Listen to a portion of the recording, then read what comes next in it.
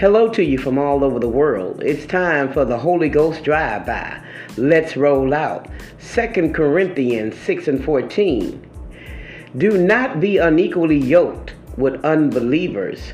For what fellowship has righteousness with lawlessness, and what communion light with darkness? Often when we've heard this scripture, we believe that the unbelievers are those that hang out in clubs or drink and smoke and chew or hang out with those that do. But honestly, the unbeliever is anybody who is not on the train of thinking as you are in the things that are important to you. There are people who believe that prosperity is real. They just really don't want to see you being prosperous. There are people who believe that success is possible, but they don't want to see you successful.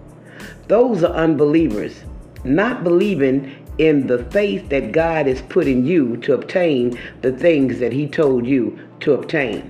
When you join forces with unbelieving forces, you stagnate your own belief. Today, search yourself, search your circle, and look around and say, are there any unbelievers that I'm connected to? If the answer is yes, go ahead and disconnect. No need to be unequally yoked with somebody who thinks your purpose is a joke. This has been your Holy Ghost Drive-By.